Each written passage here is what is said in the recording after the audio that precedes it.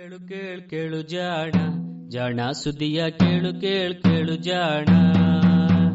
ಇಂದು ಹಂದು ಮುಂದು ಹಿಂದು ಹರಿವು ತಿಳಿವು ಚುಟುಕು ಬೆರಗು ನಿತ್ಯ ನುಡಿಯುವತ್ತು ತರಲು ನಿತ್ಯ ನುಡಿಯುವತ್ತು ತರಲು ಕೇಳಿ ಜಾಣರ ಜಾಣ ಸುದ್ದಿಯ ಕೇಳು ಕೇಳು ಕೇಳು ಜಾಣ ಜಾಣ ಸುದ್ದಿಯ ಕೇಳು ಕೇಳು ಕೇಳು ಜಾಣ. ಸಂಪುಟ 4 ಸಂಚಿಕೆ 131 ಜನವರಿ 20, 2021. ಜಾಣ ಜಾಣಿಯರು.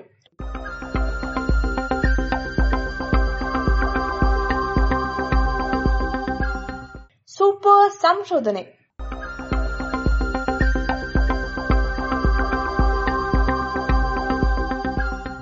ನಾಳಿನ ದಿನಗಳಲ್ಲಿ ಇನ್ನೂ ಸ್ವಾರಸ್ಯಕರ ಶೋಧಗಳಾಗಲಿವೆ. ಇನ್ನೇನು ಈ ಪ್ರಪಂಚದಲ್ಲಿ ತಿಳಿಯಬೇಕಾಗಿರುವುದನ್ನೆಲ್ಲ, ತಿಳಿದುಕೊಳ್ಳಲು ಆಗುವುದನ್ನೆಲ್ಲ ನಾವು ತಿಳಿದುಕೊಂಡು ಬಿಡಲಿದ್ದೇವೆ. ವಿಜ್ಞಾನದ ದಿನಗಳು ಕೊನೆಗೊಳ್ಳಲಿವೆ ಎಂದು ಹೇಳುವುದು ಇತ್ತೀಚೆಗೆ ಕೆಲವು ದುರಂತವಾದಿಗಳಿಗೆ ಫ್ಯಾಷನ್ ಆಗೋಗಿದೆ. ಈ ದೃಷ್ಟಿಕೋನವನ್ನ ನಾನು ಒಪ್ಪೋದಿಲ್ಲ. ಜನಪ್ರಿಯ ಅಮೆರಿಕನ್ ಲೇಖಕ ಮಾರ್ಕ್ ಟ್ವೇನ್ ನನ್ನ ಸಾವಿನ ಸುದ್ದಿಗಳು ಉತ್ಪ್ರೇಕ್ಷೆಯವು ಎಂದಿದ್ದನಲ್ಲ, ಅದೇ ಮಾತು ವಿಜ್ಞಾನದ ಸಾವಿಗೂ ಅನ್ವಯವಾಗುತ್ತದೆ. ನಾವು ವಿಜ್ಞಾನ ಮತ್ತು ತಂತ್ರಜ್ಞಾನದ ಲಾಭವನ್ನು ಅನುಭವಿಸುತ್ತಿರುವ ಯುಗದಲ್ಲಿದ್ದೇವೆ. ಟೆಲಿವಿಷನ್, ಕಂಪ್ಯೂಟರ್ಗಳನ್ನು, ಅವುಗಳೊಳಗಿರುವ ಟ್ರಾನ್ಸಿಸ್ಟರ್ ಮತ್ತು ಇತರೆ ಎಲೆಕ್ಟ್ರಾನಿಕ್ಸುಗಳನ್ನು ಗಮನಿಸದೆಯೇ ಕಣ್ಣು ಮನಸ್ಸು ಮುಚ್ಚಿಕೊಂಡು ಚಾಲಿಸುತ್ತೇವೆ. ವೈದ್ಯಕೀಯ ವಿಜ್ಞಾನದಲ್ಲಂತೂ DNA, ಎಕ್ಸ್ರೇಗಳು ಹಾಗೂ ಮ್ಯಾಗ್ನೆಟಿಕ್ ರೆಸೊನೆನ್ಸ್ ಶೋಧಗಳು ತಂದಿರುವ ಲಾಭವನ್ನು ನಿರ್ಯೋಜನೆಯಿಂದ ಅನುಭವಿಸುತ್ತಿದ್ದೇವೆ. ಇವೆಲ್ಲವೂ ಹಾಗೂ ಇಂದಿನ ನವೀನ ಯುಗದ ಬದುಕಿಗೆ ಅನಿವಾರ್ಯ ಎನಿಸುತ್ತಿರುವ ಶೋಧಗಳೆಲ್ಲವೂ ನೊಬೆಲ್ ಪ್ರಶಸ್ತಿ ವಿಜೇತ ಸಂಶೋಧನೆಗಳ ಫಲ. ಮೂಲ ವಿಜ್ಞಾನದ ಸಂಶೋಧನೆಗಳು ನಮಗೆ ಹಾಗೂ ನಮ್ಮ ಈ ಬಲು ನಾಜೂಕಾದ ಭೂಮಿಗೆ ದೀರ್ಘಾವಧಿಯ ಒಳಿತನ್ನು ತರುವಂತಾದ್ದರಿಂದ ಇವನ್ನು ಪ್ರಪಂಚದ ಎಲ್ಲಾ ಸಮಾಜಗಳು, ದೇಶಗಳು ಬೆಂಬಲಿಸಬೇಕು. ಬ್ರಿಟನ್ನಿನ ಪ್ರಧಾನಮಂತ್ರಿಯಾಗಿದ್ದ ಗ್ಲಾಟನ್ ಸುಪ್ರಸಿದ್ಧ ವಿಜ್ಞಾನಿ ಮೈಕಲ್ ಫ್ಯಾರಡೆಯನ್ನು ಅವನ ಶೋಧಗಳಾದ ವಿದ್ಯುತ್ ಶಕ್ತಿ ಮತ್ತು ಕಾಂತಶಕ್ತಿಯಿಂದ ಏನು ಪ್ರಯೋಜನ ಎಂದು ಕೇಳಿದ್ದನಂತೆ. ಅದಕ್ಕೆ ಫ್ಯಾರಡೆ, ಮಹಾಸ್ವಾಮಿ, ಮುಂದೆಂದಾದ್ರೂ ನೀವು ಇದರ ಮೇಲೆ ತೆರಿಗೆ ಹೇರಬಹುದು ಎಂದು ಉತ್ತರಿಸಿದ್ದನಂತೆ. ಹೀಗೆ ಮೂಲ ವಿಜ್ಞಾನ ನಮ್ಮ ಬದುಕಿಗೆ ಎಷ್ಟು ಅವಶ್ಯಕ ಎಂದು ಹೇಳಿದ ಅಮೆರಿಕನ್ ವಿಜ್ಞಾನಿ, ನೊಬೆಲ್ ಪ್ರಶಸ್ತಿ ವಿಜೇತ ಡೇವಿಡ್ ಲೀಯ ಹುಟ್ಟುಹಬ್ಬ ಇಂದು. ಜನವರಿ 20ರಂದು ಜನಿಸಿದ ಡೇವಿಡ್ ಲೀ ಸೂಪರ್ ಫ್ಲೂಯಿಡ್ ಎನ್ನುವ ವಿದ್ಯಮಾನವನ್ನು ಪತ್ತೆ ಮಾಡಿದವರು. ಡೇವಿಡ್ ಲೀ ಅಮೆರಿಕೆಯ ಅತಿ ದೊಡ್ಡ ಪಟ್ಟಣವಾದ ನ್ಯೂಯಾರ್ಕಿನ ಹೊರವಲಯದಲ್ಲಿದ್ದ ರೈ ಎನ್ನುವ ಪುಟ್ಟ ಪಟ್ಟಣವೊಂದರಲ್ಲಿ 1931ನೇ ಇಸವಿ ಜನವರಿ 20ರಂದು ಜನಿಸಿದರು. ಇವರ ತಂದೆ ಒಬ್ಬ ಎಲೆಕ್ಟ್ರಿಕಲ್ ಇಂಜಿನಿಯರು ಹಾಗೂ ತಾಯಿ ಶಿಕ್ಷಕಿ. ಇಬ್ಬರೂ ಇಂಗ್ಲೆಂಡಿನಿಂದ ಅಮೆರಿಕೆಗೆ ವಲಸೆ ಬಂದಿದ್ದ ಯಹೂದಿಗಳ ಕುಟುಂಬದವರು. ಲೀ ಹುಟ್ಟಿದ ಸಂದರ್ಭದಲ್ಲಿ ಅಮೆರಿಕವಷ್ಟೇ ಅಲ್ಲ, ಎಲ್ಲಾ ದೇಶಗಳು ಆರ್ಥಿಕ ಸಂಕಟವನ್ನು ಎದುರಿಸುತ್ತಿದ್ದವು. ಊರ ಹೊರಗಿನಿಂದ ಪಟ್ಟಣಕ್ಕೆ ಕೆಲಸಕ್ಕೆ ಹೋಗಬೇಕಾಗಿತ್ತು. ಆ ಸಂಚಾರಕ್ಕೆ ಆಗುತ್ತಿದ್ದ ವೆಚ್ಚವನ್ನು ಉಳಿಸಲು ಇಡೀ ಕುಟುಂಬ ನ್ಯೂಯಾರ್ಕಿನಲ್ಲಿ ಇನ್ನೊಂದು ಪುಟ್ಟ ಮನೆಯನ್ನು ಬಾಡಿಗೆಗೆ ತೆಗೆದುಕೊಳ್ಳಬೇಕಾಯಿತು ಎಂದು ಹೇಳಿಕೊಂಡಿದ್ದಾರೆ ಡೇವಿಡ್ ಲೀ. ಹೀಗೆ ಸಾಧಾರಣ ಕುಟುಂಬದಲ್ಲಿ ಬೆಳೆದ ಫಲ ಮುಂದೆ ನೆರವಿಗೆ ಬಂದಿತು.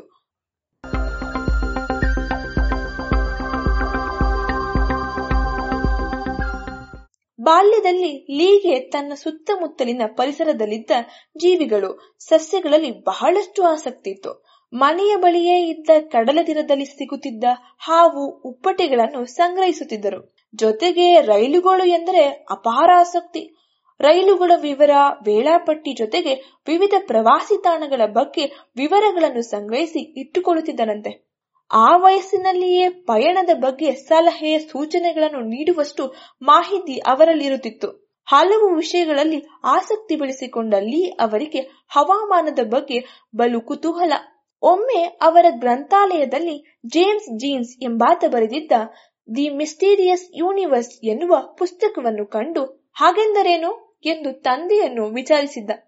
ತಂದೆ ಅದರಲ್ಲಿರುವ ವಿಷಯಗಳು ಯಾರಿಗೂ ಅರ್ಥವಾಗುವುದಿಲ್ಲ ಎಂದಾಗ ಕುತೂಹಲದಿಂದ ಆ ಪುಸ್ತಕವನ್ನು ಓದಲು ಆರಂಭಿಸಿದರಂತೆ. ಬ್ರಹ್ಮಾಂಡದ ವಿಷಯಗಳನ್ನು ಚರ್ಚಿಸಿದ್ದ ಆ ಪುಸ್ತಕ ಪುಟ್ಟ ಲೀಯನ್ನು ಬೆರಗುಗೊಳಿಸಿತ್ತಲ್ಲದೆ ಭೌತ ವಿಜ್ಞಾನದಲ್ಲಿ ಆ ಬಾಲಕನ ಆಸಕ್ತಿಯನ್ನು ಕೆರಳಿಸಿತು.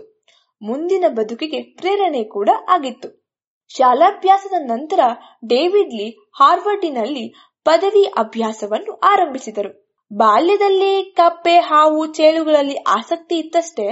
ಹೀಗಾಗಿ ಮೊದಲಿಗೆ ತಾವು ವೈದ್ಯರಾಗಬೇಕೆಂದು ಹೊರಟವರು ನಡುಮಧ್ಯೆ ಜೀವವಿಜ್ಞಾನದಲ್ಲಿ ಆಸಕ್ತಿ ಹೊಂದಿ ಫಿಸಿಕ್ಸಿನಲ್ಲೇ ಮುಂದುವರಿಯಲು ನಿಶ್ಚಯಿಸಿದರು. ಆ ವೇಳೆಗೆ ಅಮೆರಿಕ ಮತ್ತು ಕೊರಿಯಾ ನಡುವೆ ಯುದ್ಧ ಏರ್ಪಟ್ಟಿತ್ತು.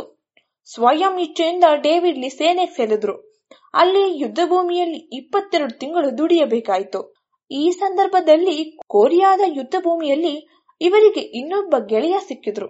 ಅವರೇ ಹರ್ಬರ್ಟ್ ಫ್ರೈಡ್. ಈತ ಕನೆಕ್ಟಿಕಟ್ ವಿಶ್ವವಿದ್ಯಾನಿಲಯದಲ್ಲಿ ಪದವಿ ಪಡೆದಿದ್ದ. ಭೌತ ವಿಜ್ಞಾನದಲ್ಲಿ ಇಬ್ಬರಿಗೂ ಆಸಕ್ತಿ.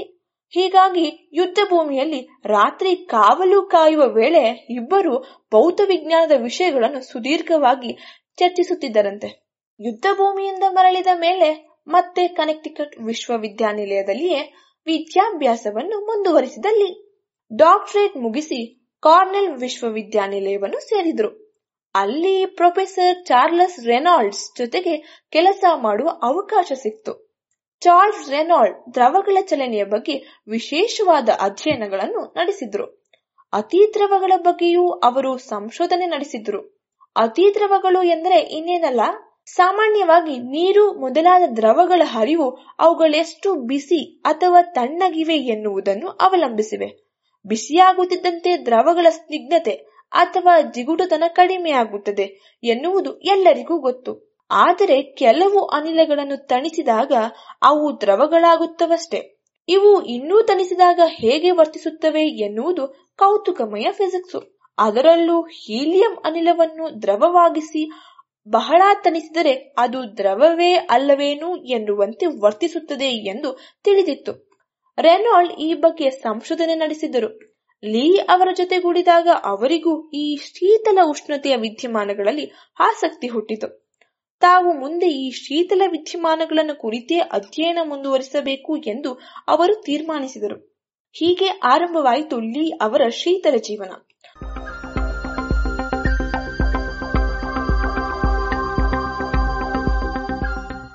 ಕಾರ್ನೆಲ್ ವಿಶ್ವವಿದ್ಯಾನಿಲಯದಲ್ಲಿ ಶೀತಲ ದ್ರವಗಳ ಅಧ್ಯಯನಕ್ಕೆಂದೇ ಒಂದು ತಂಡವನ್ನು ಇವರು ಹುಟ್ಟು ಹಾಕಿದ್ರು. ಅದಕ್ಕೆ ಬೇಕಾದ ಪ್ರಯೋಗಾಲಯವನ್ನು ಕೂಡ ಸ್ಥಾಪಿಸಿದ್ರು. ಈ ಸಂದರ್ಭದಲ್ಲಿ 2 ತೊಂದರೆಗಳು ಅಡ್ಡಿಯಾದವು ಎಂದು ಲೀ ಒಬ್ಬ ಪತ್ರಕರ್ತರಿಗೆ ಬರೆದ ಪತ್ರಗಳಲ್ಲಿ ಹೇಳಿಕೊಂಡಿದ್ದಾರೆ. ಇವರ ಪ್ರಯೋಗಾಲಯದ ಬಳಿಯಲ್ಲಿ ಹೊಸದೊಂದು ಕಟ್ಟಡ ನಿರ್ಮಾಣವಾಗುತ್ತಿತ್ತು. ಅದಕ್ಕಾಗಿ ನೆಲವನ್ನು ಅಗೆದಾಗ ಆಕಸ್ಮಿಕವಾಗಿ ಅದು ಇವರ ಇಡೀ ಪ್ರಯೋಗಾಲಯವೇ ಕುಸಿಯುವಂತೆ ಮಾಡಿತಂತೆ. ಹೀಗಾಗಿ 2 ವರ್ಷಗಳ ಕಾಲ ಇವರು ಬೇರೆ ಕಟ್ಟಡದಲ್ಲಿ ಕೆಲಸ ಮಾಡಬೇಕಾಯಿತು. ಇದು ಇವರ ಅಧ್ಯಯನಗಳನ್ನು ತುಸು ವಿಳಂಬವಾಗುವಂತೆ ಮಾಡಿತ್ತು. ಇನ್ನೊಂದು, ತಾವು ತರ್ಕಿಸಿದಷ್ಟು ಶೀತಲ ಉಷ್ಣತೆಗೆ ಹೀಲಿಯಂ ಅನ್ನು ತಣಿಸುವುದು. ತಮ್ಮ ಊಹೆಗಳನ್ನು ನಿರೂಪಿಸಬೇಕೆಂದರೆ ಹೀಲಿಯಂ ಅನ್ನು ಅಬ್ಸಲ್ಯೂಟ್ ಉಷ್ಣತೆ ಅಂದರೆ -273 ಡಿಗ್ರಿ ಸೆಂಟಿಗ್ರೇಡ್ಗಿಂತಲೂ ಕೇವಲ 0.02 ಡಿಗ್ರಿ ಹೆಚ್ಚು ಇರುವ ಉಷ್ಣತೆಗೆ ತಣಿಸಬೇಕಿತ್ತು. ಅಂತಹ ಯಾವುದೇ ರೆಫ್ರಿಜರೇಟರ್ ಆಗ ಇರಲಿಲ್ಲ. ಇವರ ಅದೃಷ್ಟಕ್ಕೆ ಅದೇ ವೇಳೆಗೆ ಇಂಗ್ಲೆಂಡಿನಲ್ಲಿ ಹೆನ್ರಿ ಹಾಲ್ ಎಂಬುವವರು ಒಂದು ಹೊಸ ತಣಿಸುವ ತಂತ್ರವನ್ನು ರೂಪಿಸಿದ್ದರು. ಇದು ತಮ್ಮ ಕೆಲಸಕ್ಕೂ ಒದಗಬಹುದು ಎಂದು ತರ್ಕಿಸಿದ ಲೀ ಅದೇ ತಂತ್ರವನ್ನು ಬಳಸಿ ಹೊಸದೊಂದು ಶೀತಕವನ್ನು ತಯಾರಿಸಿ ಪ್ರಯೋಗಾಲಯಗಳಲ್ಲಿ ಬಳಸಿದರಂತೆ. ಅದುವರೆಗೂ ಹೀಲಿಯಂನ ಸಮಸ್ಥಾನಿ ಹೀಲಿಯಂ 3 ಎನ್ನುವ ಅಣುವನ್ನು ಹೀಗೆ ಅತಿ ದ್ರವವನ್ನಾಗಿ ಮಾಡಲು ಸಾಧ್ಯವಾಗಿರಲಿಲ್ಲ. ಏಕೆಂದರೆ ಇದರಲ್ಲಿರುವ ಎಲೆಕ್ಟ್ರಾನುಗಳ ಗುಣಗಳು ಸಾಮಾನ್ಯ ಹೀಲಿಯಂ 4ರಲ್ಲಿರುವ ಎಲೆಕ್ಟ್ರಾನುಗಳ ಗುಣಗಳಿಗಿಂತಲೂ ತುಸು ಭಿನ್ನವಾಗಿತ್ತು. ಹೀಗಾಗಿ ಇದನ್ನು ಅತಿ ದ್ರವವನ್ನಾಗಿ ಮಾಡಲಾಗದು ಎಂದು ಎಲ್ಲರೂ ಭಾವಿಸಿದ್ದರು. ಆದರೆ ಡೇವಿಡ್ ಲೀ ಮತ್ತು ಅವರ ತಂಡ ಇದನ್ನು ಸಾಧಿಸಿತು. ಹಾಗೆಯೇ ಈ ಹೀಲಿಯಂ 3 ಅಣುಗಳ ರಾಸಾಯನಿಕ ಮತ್ತು ಭೌತಿಕ ಗುಣಗಳು ಏಕೆ ಆಗಿವೆ ಎನ್ನುವುದನ್ನು ವಿವರಿಸಿದವು. ಈ ಕಾರ್ಯಕ್ಕಾಗಿ ಲೀ ಅವರಿಗೆ 1996ರ ನೊಬೆಲ್ ಪಾರಿತೋಷಕ ಲಭಿಸಿತು. ಇಂತಹ ಸಾಧಾರಣ ಕುಟುಂಬದ ಅಸಾಧಾರಣ ಬದುಕಿನ ಶೀತಲ ವಿದ್ಯಮಾನಗಳನ್ನು ತರ್ಕಿಸಿ ಸೂಪರ್ ದ್ರವಗಳನ್ನು ಸೃಷ್ಟಿಸಿದ ಡೇವಿಡ್ ಲೀ ಹುಟ್ಟಿದ ದಿನ ಇಂದು. ಅದೇ ಜನವರಿ 20.